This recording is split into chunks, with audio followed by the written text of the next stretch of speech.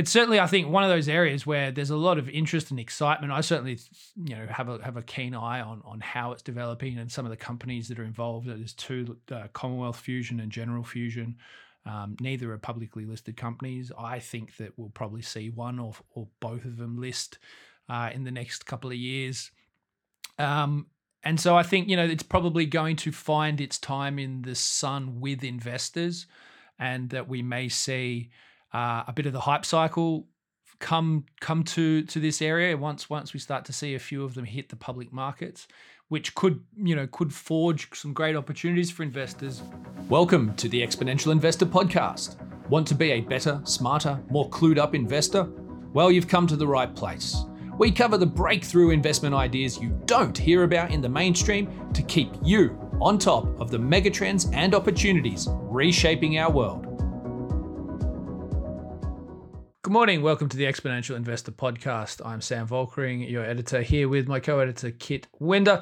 Thanks again, Kit, for joining us this week. A sad week for you. I know the England test didn't play out the way you'd hoped.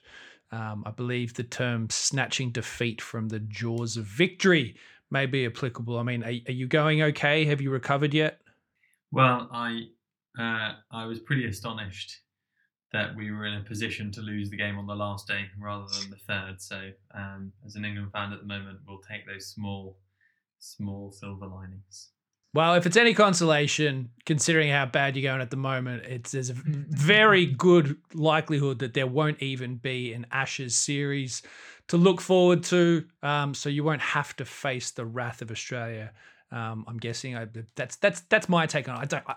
I don't think we're going to see an Ashes test again for a couple of years. Well, not given that the Australians are refusing to travel, and anyone who wants to go. I mean, I see they're making their own Olympic athletes do a 28-day quarantine because, having served their country so well, they need an extra 14 days on top of what everyone else has to do. Exactly. God forbid these fit, healthy people have to do even more quarantine. Just as a side note, they are constructing what they are calling a Centre for National Resilience in Melbourne, which is a quarantine facility, 1,000 beds, with 500 to come online at the end of this year and another 500 to come online sometime next year, which indicates that certainly in Australia, they're not going to be dropping the quarantine thing in any great hurry when they're dishing out significant contracts in the millions, you would have to guess, to large construction corporations to build new quarantine facilities. But this isn't a podcast about quarantine or cricket. This is a podcast about exponential investing. And I saw something, Kit, when was it? I think it was earlier this week, that I really want to pick your brain about, because I've written about this for a long time, and to be honest, it's an area of the energy markets that has always been. I think we might have even discussed it a couple of times on this podcast before. I'm not sure. I think we have. We probably would have. It's the idea of fusion energy. Now, I know that fusion energy is always another 10 years away, seemingly, but it appears that this week a significant step forward towards fusion ignition has been made at a laboratory in the US, the US National Ignition Facility. Now, what they've managed to do, and I've got a news report here in front of me that says the laser beam on a pellet the diameter of a human hair was able to generate more than 10 quadrillion watts of fusion power for 100 trillionths of a second. That doesn't seem like much, because it's not much. And it's certainly not abundant fusion energy, but it's. I mean, there's a lot of work going on for fusion power, for fusion energy, and I want to get your view on, and you may disagree that it's even possible, which is fine, but let's play devil's advocate here. Let's say it is possible in our lifetime, in your lifetime, in my lifetime, scientists are able to achieve nuclear fusion. What does that do to the energy markets? What does that do to solar and wind power and hydroelectric? What does it do in a post-scarcity economy when if we do or can achieve nuclear fusion? Sorry. Well, it's a really good question. My first point to the question I thought you were going to ask is nuclear fusion might be amazing, but it's probably going to come around too late to save the climate crisis. So we should sort of focus on the things that we can do this year, because carbon has a sort of compounding effect over time. And so it matters more to take a carbon dioxide molecule out of the air today than it does in 20 years' time. But in terms of if we already have a complete energy transition with solar and wind and decarbonised natural gas and a balanced carbon budget, and then nuclear fusion comes along, then it's only a question of applicability and economics, really. So if it is very capital intensive to build and requires a lot of space, then you would do it in the deserts and countrysides of developed nations. But it's possible that decentralized solar energy, 100 panels in a very small village in a rural area, is more applicable for that, and it doesn't really need nuclear fusion energy. So I think that's something that is probably true in the current energy transition that we're having, that there's no one solution fits all. There's no global energy market. There are hundreds and thousands of smaller energy applications and needs which are being met by a wide variety of different things, and nuclear fusion can hopefully at some stage be added to that mix.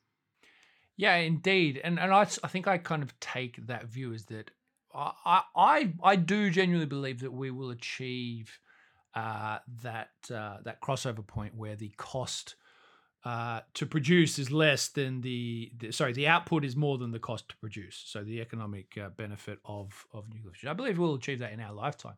But in that, saying that it's more than likely to happen when a fair chunk of the transition to green and renewable energy has already taken place.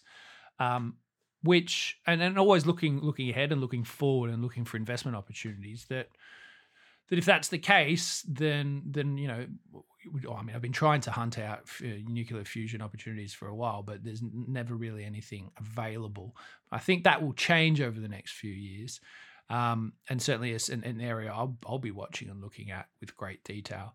But yeah, I was curious as to how that would impact. I mean, for me, it feels like the impact it could have to renewable markets is sort of almost equivalent to the impact that renewable markets now are having to fossil fuel markets, is that it could be a significant disruptor to those. I mean, time will tell, but it feels like it's almost a transition beyond the current transition, if you know what I mean. Yeah, I do know what you mean. I suppose my thing with nuclear fusion is we have no current line of sight on what the costs or practicalities would be, and that solar power was put on a NASA satellite in 1967 or something, and so we had the capabilities, and then 50 years later, around 2010, there was sort of large scale manufacturing, but only in the last decade has it come down in cost so much, something like 85%, that it becomes economically viable. And so while nuclear fusion, again, I've got to say, I'm speaking about something I don't know a huge amount, but my questions would be around. So yeah, I guess the thing is only that even if we do crack the physics and the chemistry of it, the costs and the practicalities are a whole nother question. They say that an invention is one thing, but taking an invention to market successfully is a whole nother, and that will be as true with nuclear fusion, if not more so, than with all of the energy technologies we're seeing at the moment. Yeah, absolutely. I think it's it's always something to consider with any sort of breakthrough or new kind of technology development or innovation. It's one thing to have it working in a lab. It's one thing to be able to prove a concept, to get an MVP in some situations, a minimum viable product. It's another thing to mass commercialize, to roll out at reasonable cost to produce and to transport, and to get it from A to B. Like you say, you're talking about a whole different ball game when it comes to the infrastructure needed to then get said energy from place to place, wherever it may be generated and located. So, it's certainly, I think, one of those areas where there's a lot of interest and excitement. I certainly, have a keen eye on how it's developing and some of the companies that are involved. There's two, Commonwealth Fusion and General Fusion. Neither are publicly listed companies. I think that we'll probably see one or both of them list in the next couple of years.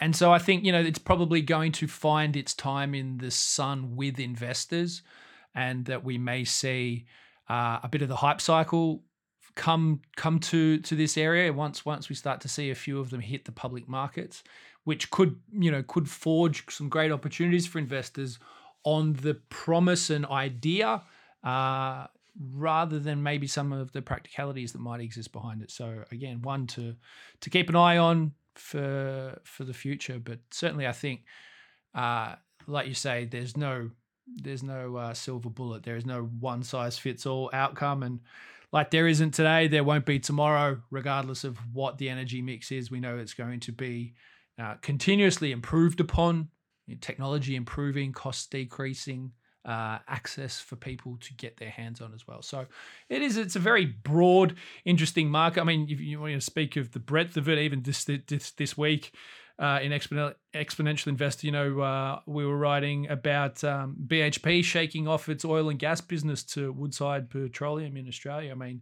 BHP, one of the biggest mining resource companies in the world, shaking out their oil and gas division. There's a lot of change happening in markets around energy and resources and mining and materials, and I think that I think we might see some even bigger opportunities coming in this space. It's certainly something I'm turning my attention back towards, not necessarily just the energy transition, but mining and resources and minerals as well, which I've probably neglected a little bit over the last couple of years, but certainly turned my attention back to. I think there'll be a lot of opportunities in this space. So another one for investors, I think, to keep an eye out for. But anyway, we'll leave it there this week. Thanks again, Kit, for jumping on to the podcast. Again, thanks for listening in. If you've obviously got any questions, feel free to write into us and we'll be happy to cover them in this podcast. But have a great weekend. Thanks for tuning in, and we'll be back again with you next week. Bye for now.